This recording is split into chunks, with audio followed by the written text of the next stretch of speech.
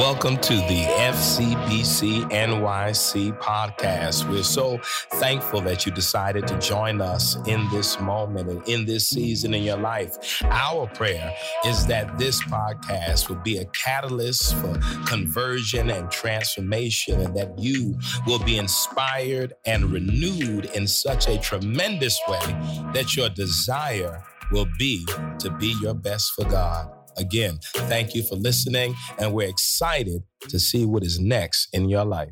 In the book of 1 Samuel, chapter 21, verses 1 through 14, please stand for the reading of the word. We find her story, and media team, I may skip around a little bit, but listen to this woman's story. Now there was a famine in the days of David for 3 years, year after year, and David inquired of the Lord. The Lord said, "There is blood guilt on Saul and on his house, because he put the Gibeonites to death." So the king called the Gibeonites and spoke to them. Now the Gibeonites were not of the people of Israel, but were the remnant of the Amorites. Although the people of Israel had sworn to spare them, Saul had tried to wipe them out in his zeal for the people of Israel and Judah. David said to the Gibeonites, "What shall I do for you? How shall I make expiation that you may bless the heritage of the Lord?" The Gibeonites said to him, "It is not a matter of silver or gold between us in Saul or his house. Neither is it for us to put anyone to death in Israel." He said, "What do you say that I should do for you?" They said to the king, "The man who consumed us and planned to destroy us so that we should have no place in all the territory of Israel. Let 7 of his sons be handed over to us, and we will impale them before the Lord at Gibeon on the mountain of the Lord." The king said, "I will hand them over." Verse 8, the king took the 2 sons of Rizpah, daughter of Aiah, whom she bore to Saul, Armani and Mephibosheth, and the 5 sons of Merib, daughter of Saul, whom she bore to Adriel, son of Barzillai, the Mahalathite. He gave them into the hands of the Gibeonites, and they impaled them on the mountain before the Lord. The 7 of them perished together. They were put to death in the first days of the harvest, at the beginning of the barley harvest. Then Rizpah, the daughter of Aiah, took sackcloth and spread it on a rock for herself from the beginning of the harvest until rain fell on them from the heavens. She did not allow the birds of the air to come to the bodies by day, or wild animals by night. When David heard what was told, what Rizpah, the daughter of Aiah, the concubine of Saul, had done, David went and took the bones of Saul and the bones of his son Jonathan from the people of Jabesh Gilead, who had stolen them from the public square of Bethshan.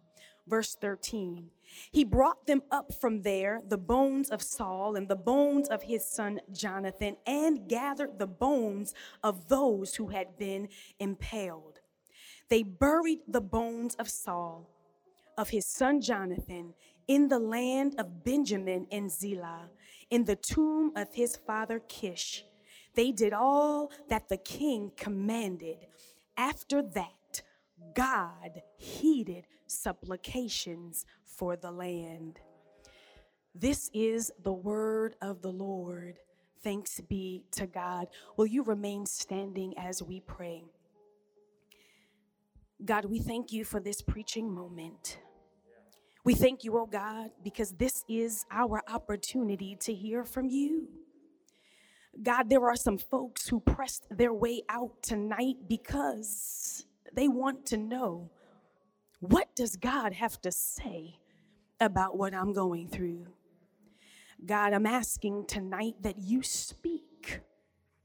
Speak to me, speak through me as I attempt to speak for you. Move me out the way, oh God. Take control of this moment. God, if I'm not getting it, oh God, go ahead and move me and speak the word that your people need to hear. Have your way in this place tonight. In the name of Jesus, we pray. Amen. Amen. You may be seated. Then Rizpah, the daughter of Aiah, took sackcloth and spread it on a rock for herself. From the beginning of harvest until rain fell on them from the heavens, she did not allow the birds of the air to come on the bodies by day or the wild animals by night. FCBC, I want to preach tonight from the thought, I'm with her. I'm with her. Before the mother of Emmett Till stood over the casket that contained the disfigured body of her baby boy, there was Rizpah. Before the mothers of Amadou Diallo and Sean Bell had to identify the bodies of their sons who were murdered by law enforcement, there was Rizpah. Before the mothers of Michael Brown, Trayvon Martin, and Breonna Taylor had to grieve the fact that their children were killed before their time, there was Rizpah. Before the mother of Eric Gardner heard I Can't Breathe, or the mother of Tyree Nichols heard the cries of her son screaming in the night, Mom, Mom, there was Rizpah. Even before Mary, the mother of Jesus, stood at the foot of the cross and watched her son be sacrificed to state-sanctioned brutality, there was Rizpah. Before there was an anti-lynching movement, before there was a civil rights movement, before there was a Black Lives Matter movement, there was Rizpah, the mother of Armoni and Mephibosheth, who also stood over the bodies of her disfigured sons, who also had to identify the bodies of her boys who were killed by law enforcement, who also had to grieve the fact that her children were killed before their time, who also heard the screams of her baby boys, who also watched her sons be sacrificed to state-sanctioned brutality. Rizpah. At some point, we have all heard the names Mamie Tell Mobley, Sabrina Fulton, Gwen Carr, but most of us had not heard the name Rizpah before tonight. Unlike Esther and Ruth, the only two women in scripture who have books bearing their name, whole books that tell their story, Rizpah is only mentioned twice in the sacred text. And you know what, family? In both places, Rizpah does not speak. Rizpah has no words. But listen, just because she is silent doesn't mean she has to be silenced. Because tonight, we will give her voice. Rizpah first appears in scripture in the second book of Samuel, chapter 3. And there are some things that we learn in that text that will provide some context for our text tonight. Can we take a moment just to kind of build this thing up? Is that all right?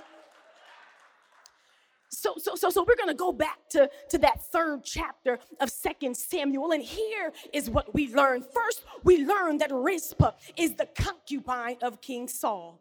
Now, there is some dispute and some debate around whether Rizpah was a concubine or if she was a wife. But I believe that most scholars agree that she was a secondary wife or a low-class, low-status wife, which simply means that Rizpah was required to perform all of the roles and all of the responsibilities of a full wife, but she was not afforded the position or the privileges of the primary wife.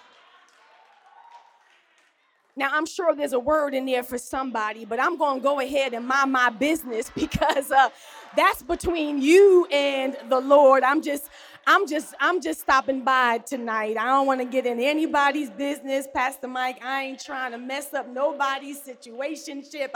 I'm just going to preach my little message and head back to New Jersey.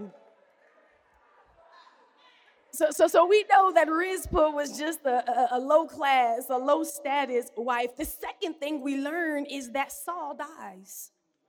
While he was alive, the situationship between Saul and Rizpah was working. But when he is gone, Rizpah is left without the protection of a husband, without the privileges of being a primary wife. Her name wasn't on the insurance, y'all.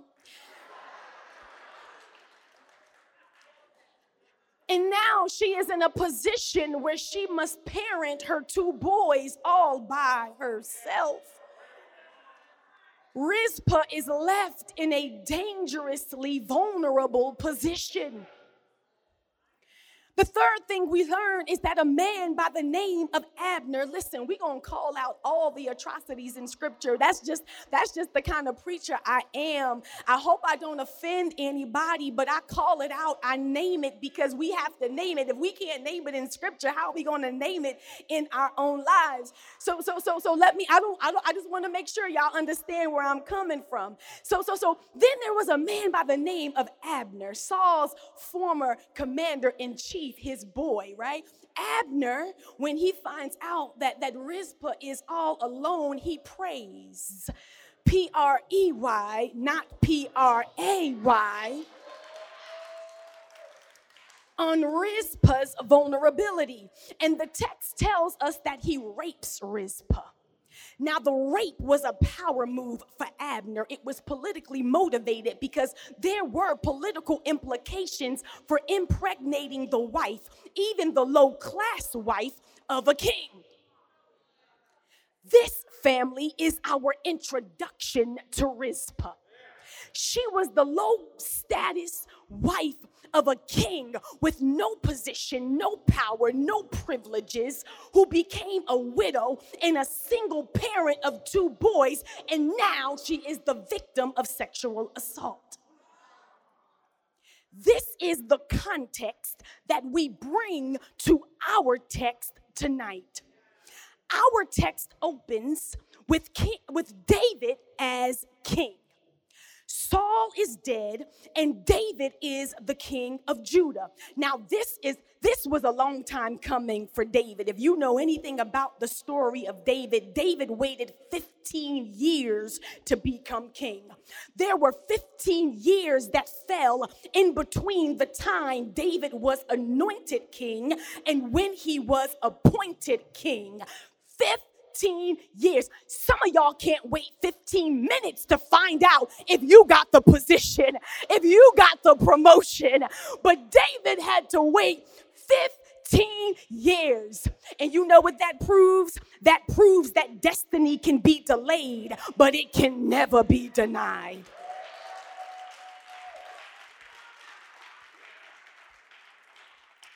David has stepped into his destiny as king when we get to our text. And what we learn is that David is dealing with a crisis. Somebody say crisis. Now, let me tell you something about this crisis, because it wasn't David's crisis. This was a crisis that David inherited from his predecessor, Saul. How many of you know that there is nothing more dreadful, nothing more draining, Pastor, for a new leader than having to deal with an inherited crisis? When you are a new leader trying to fix an old problem, it is the worst. But here is where we find David. We find David, this new king, this new leader who is dealing with this crisis that he inherited from Saul. The text says that for 3 years, there was a famine in the land. A famine that for 3 years impacted every aspect of the people's lives. For 3 years, the people did not have access to safe drinking water. Because of this crisis, there were supply chain issues. Families were unable to access food and the other supplies they needed to survive. For 3 years, the people experienced inflation, starvation, malnutrition, sickness, disease, high death rates. I know you all think I left scripture and I came and started talking about what's happening in 2023, but I promise I'm still in the Bible. I'm still talking about the famine that David was facing 3,000 years ago, I promise. The same way the global pandemic has impacted every aspect of our lives, the famine impacted the lives of the people living in David's day. And so David, this new leader, this new king, anxious and excited about stepping into his destiny, he just wants the famine to be over so that he can start to lead. So here's what he does. He goes and he inquires of the Lord. He goes to God and he said, God, why is this happening? The Lord responds. The Lord responds and reveals to David that the famine was punishment for killings committed by Saul while he was king. You see, while in office, Saul made an oath to the Gibeonites, who were one of the indigenous groups that lived in the land of Canaan before the children of Israel entered the promised land. You know, they didn't discover the promised land, right? They didn't discover, there were already people there when the Israelites got there, but they discovered it was their land. Okay, that's a whole nother sermon. So the Gibeonites, they were one of the indigenous people who were already in the land of Canaan. Saul promised to preserve and protect them. But instead of preserving their culture and protecting their lives, he tried to annihilate them. Attempted genocide. Saul deliberately and systematically tried to eradicate an entire ethnic group, and the famine that David is experiencing is God's punishment. Y'all with me? Now, I want to pause parenthetically just to emphasize that Saul is gone. He's gone. But 3 years later, there is a new leader in office who now has to deal with the aftermath of the poor decisions that Saul made while he was in office.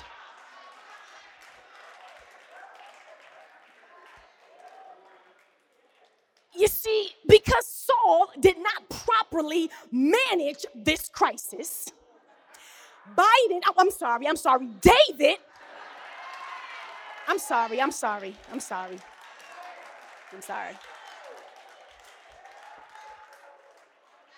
Because Saul did not properly manage this crisis, David is paying the price, and the people are now living with the consequences of Saul's bad decisions.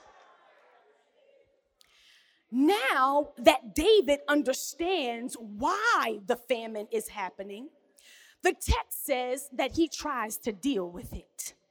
He's a new leader. He's anxious. He just wants this problem to be over, right? The text says that he calls a meeting with the Gibeonites to ask them how he could atone for the sins of Saul. Remember, David, desperate for the famine to be over, desperate. The Gibeonites, the indigenous people, are hurting. They're grieving. They're angry, and rightfully so. They respond to David by saying, if you want to make this right, we don't want your silver. We don't want your gold. You can't buy our silence. If you want to make this right, give us 7 of Saul's descendants so that we may impale them before the Lord. Now let's do a little bit of work right here, because the Hebrew word translated as impale can also be translated as hang. This sounds eerily familiar, doesn't it? Family, we know something about public hangings. We know something about the public lynchings of innocent bodies, don't we? The Gibeonites want to hang Saul's descendants, innocent children, because they claim this is the only way to atone for the sins of Saul. Now, this request is bad, but the response is worse. David, King David, Shepherd David, Harpist David, the author of the Psalms, David, without hesitation, without reservation, Pastor Lakeisha, without any attempt at negotiation, agrees to hand over 5 of Saul's grandchildren and 2 of Rizpah's sons to be executed. Now, as I read and reread this text, trying to make it make sense, I had some questions. I hope you have some questions too. Maybe I can ask your questions, right? So my first question was, why didn't David counteroffer? Handing over innocent children to be killed could not have been the only way. There had to be some other options, some other alternatives. My second question is, why didn't David go back to God?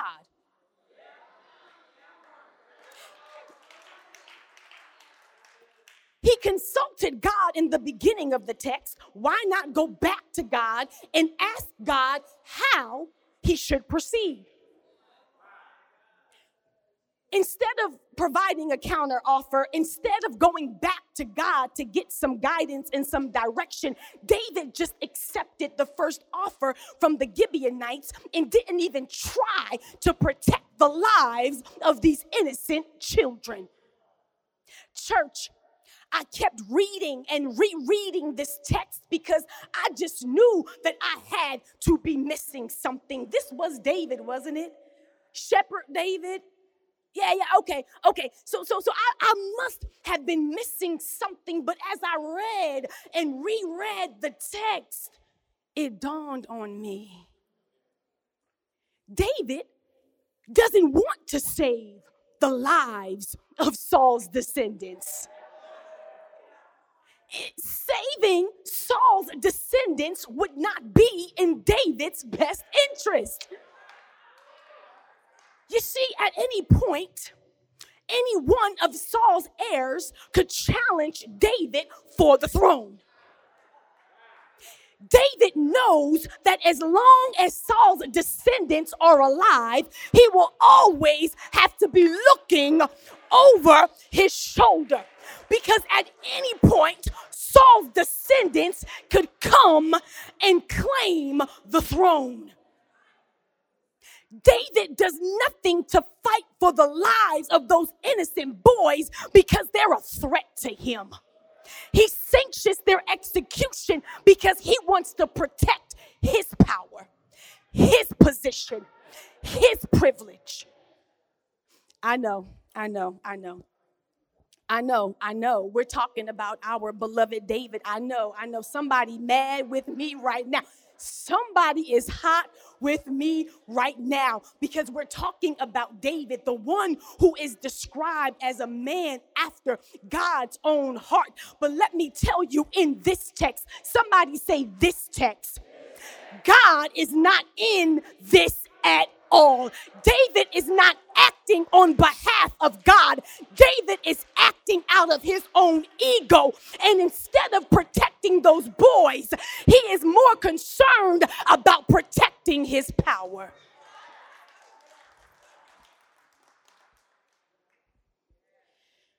To add insult to injury, after the boys were executed, David refused to give them a proper burial. According to Hebraic law, burial was a sacred rite, and human bodies, even the bodies of enemies, were to be treated with dignity and given a proper burial. Instead, the bodies of the 7 boys who were executed were left hanging on the mountain of the Lord. Another strategic move by David. You see, the same way slave owners would leave the dead, decaying bodies of those who had been lynched hanging for days as a scare tactic, as a way to intimidate other slaves, David left those bodies hanging as a warning to any of Saul's living family members who may try to challenge his kingship. This was David's way of saying to Saul's family, don't come for me unless I send for you.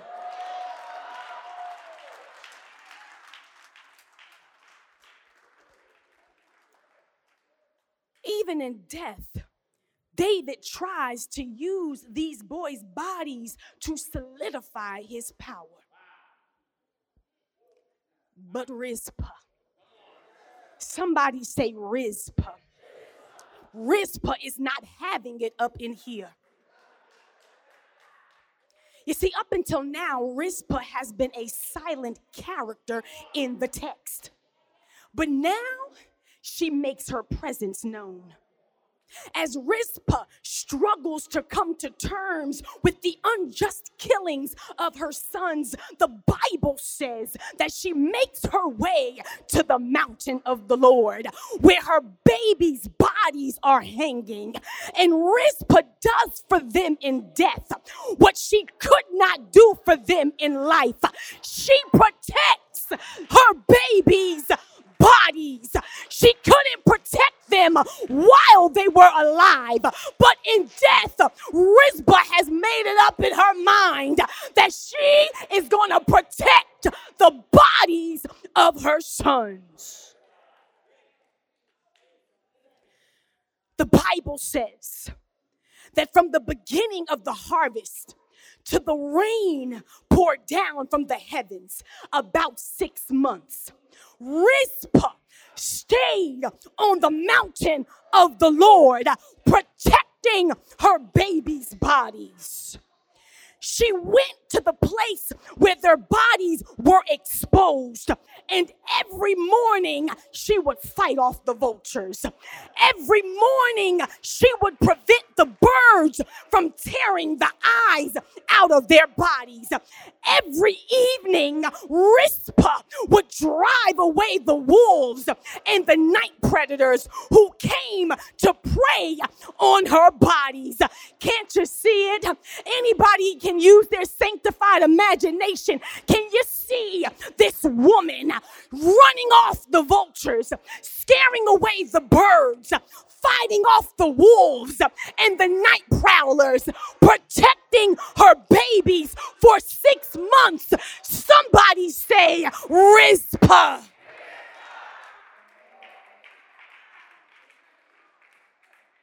It's amazing to me, because when we preach the story about David, the shepherd boy, we glorify the fact that when he was a shepherd, he would fight off the bears and the lions in order to protect his sheep. But look at Rizpah, putting her body on the line, fighting off the vultures and the wolves, preventing the predators from preying on the bodies of her babies. Look at Rizpah. David was supposed to be this shepherd king who was going to protect his people. And in this text, he gives up these boys to be killed. He's not protecting them, but Rizpah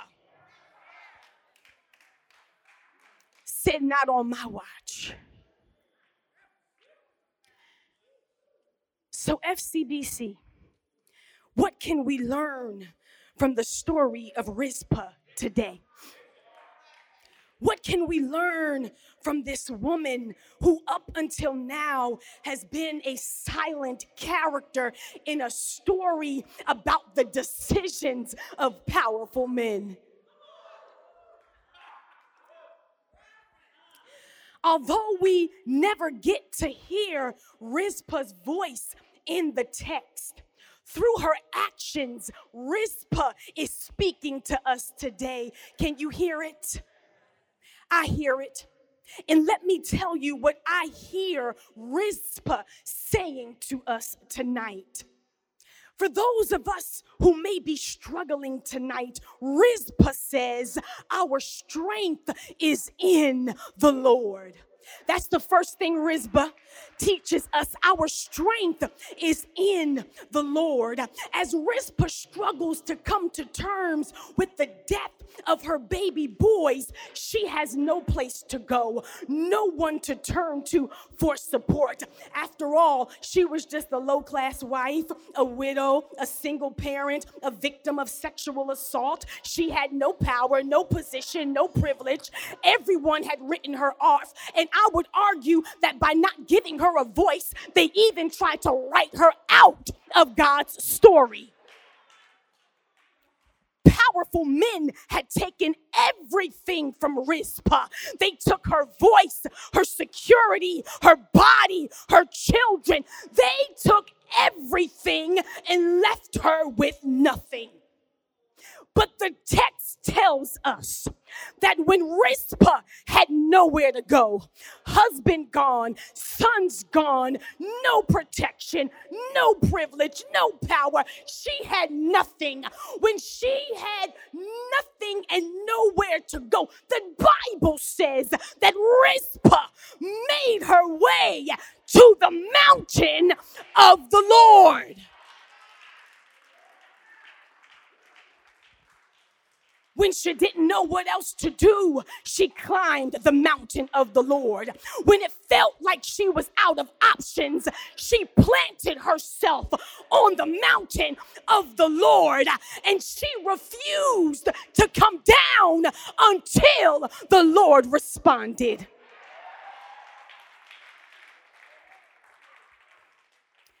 Rizpah, this woman who had been silent, found her strength on the mountain of the Lord. This woman who had been passive found her voice on the mountain of the Lord. This woman who was powerless found her power on the mountain of the Lord. This woman who had been a victim found her victory on the mountain of the Lord. And so for those of us who are struggling tonight, those of us who are stuck and out of options, for those of us who feel like life has left us with no place to go, Rizpah teaches us that there is a place that we can go. We can climb the mountain of the Lord. We can plant ourselves in the presence of the Lord, and we can refuse to come down until the Lord responds. Is there anybody in the house today who can say, when I don't know where else to go, I can go to the presence of the Lord? Is there anybody who has ever been so down, so desperate desperate that they had to plant themselves in the presence of the Lord. And they made it up in their minds. I'm not going to move. I'm not going to get up. I'm not going to change my position until the Lord responds.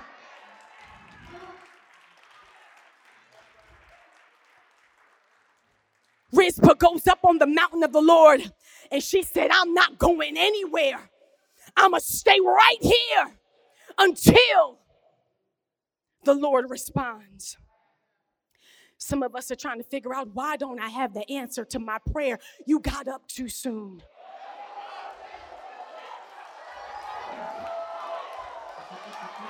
You got up too soon. Sometimes you got to plant yourself in his presence. You've got to make it up in your mind. I'm not going to move. I'm not going to get up until the Lord responds. If this is you, just go on. Climb back up that mountain. Sit yourself down and wait until God responds. That's what we learned from Rizpah today. Rizpah says, listen, I don't understand what happened. I don't understand why I lost my boys. I don't understand why David did this. I don't understand why my babies had to die. But listen, I know who knows. I know who understands. I'm going to go to the presence of the Lord, and I'm going to stay right here until God responds. Go on back up the mountain and sit yourself down. Don't you get up until the Lord responds. Not only does Rizpah say to us tonight, our strength is in the Lord, she also says to us, stand in your truth. Stand in your truth. Everyone who passed the mountain of the Lord must have thought that Rizpah had lost her mind. First of all, she is standing on the mountain alone. No one is standing with her. It was dangerous. Who's going to go up against the king? No one is coming to stand with Rizpah. There was no Al Sharpton, no attorney Ben Crump, no protesters. Nobody is coming to stand with Rizpah. No one is going to the mountain to help her. She is all by herself with her dead, decaying bodies of her 2 sons and the 5 sons of Merab. Let me just pause and let me go ahead and just say that I love the fact that Rizpah doesn't just fight for her boys. She is on the mountain fighting for all the boys who were unjustly murdered. At this point, it's been 6 months, and Rizpah is still on the mountain. People are trying to get on with their lives, y'all. People are trying to get past all these killings. They're trying to move on with their lives. GMA keeps running the story over and over. People just want to get to the Oscars coverage, right? They just want to push past all this noise about these killings, but they can't, because every morning they can hear Rizpah on the mountain. Shoo, shoo. Get out of here. Every time they pass the mountain, they can see Rizpah fighting off the birds and the vultures. They're trying to move on with their lives, but every night they are awakened by the sound of Rizpah yelling at the night prowlers, go away, go on, get out of here. Rizpah's protest is becoming an inconvenience.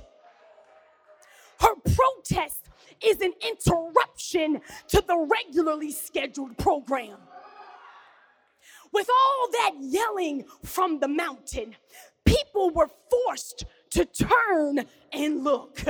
With all that fighting happening on the mountain, people couldn't just sweep it under the rug. With all that activity on the mountain, people couldn't go on business as usual. Because of her protest, people could not look away. Rizpah stands in her truth and refuses to allow the people to turn away from the violence that was inflicted upon her babies. As I think about Rizpah forcing people to look at the decaying bodies of her sons, I am reminded of Mamie Tail Mobley. After her son Emmett was tortured and brutally murdered by white supremacists, everyone encouraged her to have a closed casket. But she said, and I quote, "I want the world to see what they did to my baby." Mamie allowed the world to see the disfigured body of her son because she recognized that his death was bigger than him, bigger than her. Mamie's decision to let the world see her son was about exposing a system of injustice. Rizpah stayed on the mountain. Rizpah fought on the mountain. Rizpah protested on the mountain, and her resistance was bigger than her. She wanted to expose David, expose the system that killed her babies. Rizpah teaches us tonight that we must stand in our truth. Even when people call us crazy, stand in your truth. Even when they call you a liar, you stand in your truth. Even when people try to write you off, you stand in your truth. Even when they tell you you're overreacting, you stand in your truth. Even when they tell you to sit down and shut up, you stand in your truth, because standing in your truth is bigger than you.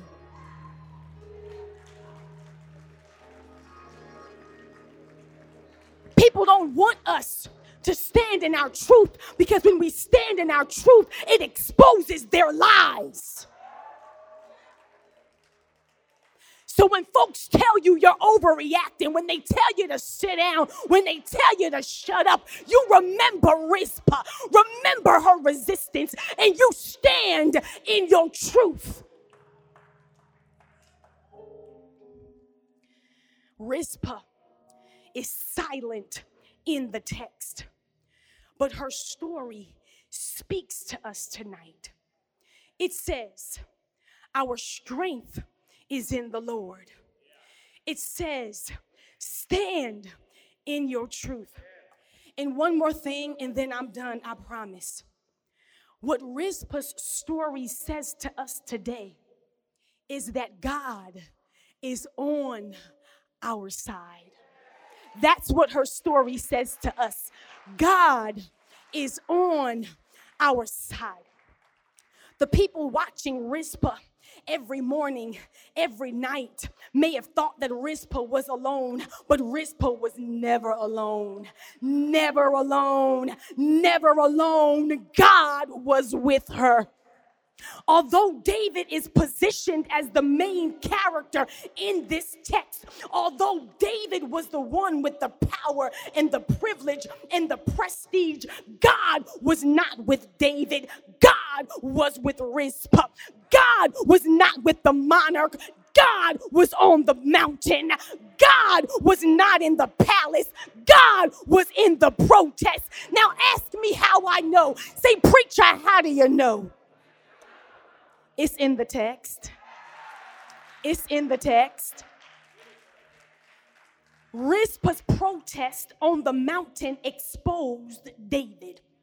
You see, what happened was she was up there and she was protesting and she was fighting and she was shooing and she was making a whole lot of noise and people couldn't sleep and people couldn't eat and people couldn't go on with their lives. And every time she would shoo and every time she would move, folks were forced to look up and people just started talking about how David was no better than his predecessor, talking about how David was condemning Saul for killing the Gibeonites. But look, David killed innocent boys. People started talking.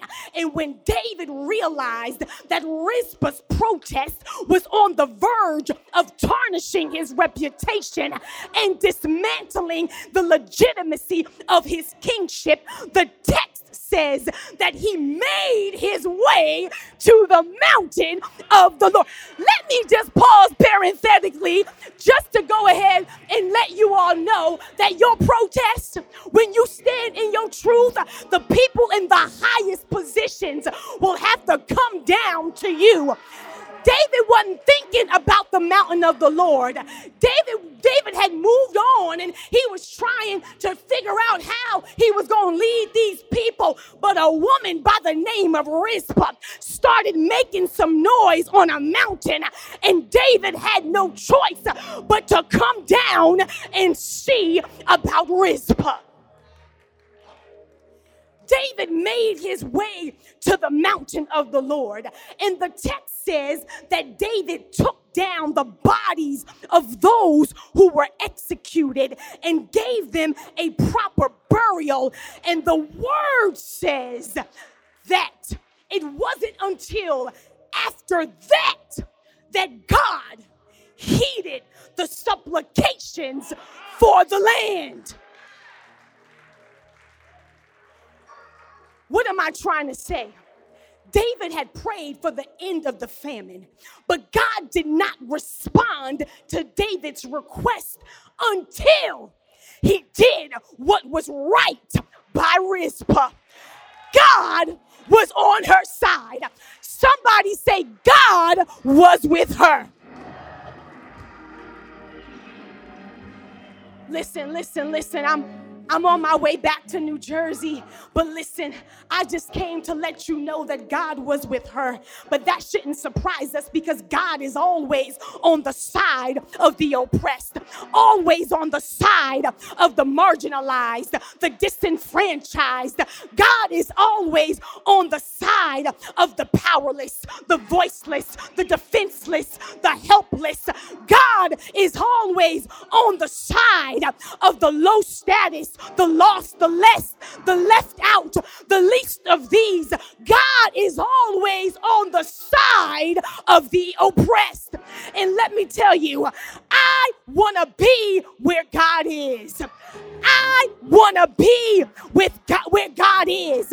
And so if God is with her, then we ought to declare, I'm with her.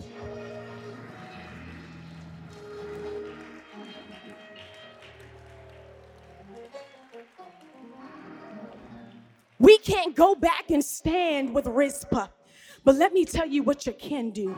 You can stand with all of the Rizpahs of today. You can stand with the victims of sexual assault today. You can stand with the widows. You can stand with the powerless and the voiceless. You can stand with those who have been marginalized, disenfranchised, and pushed to the side. There's nothing that we can go back and do to change this narrative, but we can change the narrative right now. We can go and stand with the Rizpahs of today. And FCBC, listen, if God is with Rizpah, that's where I want to be. Somebody say, I'm with her. God bless you.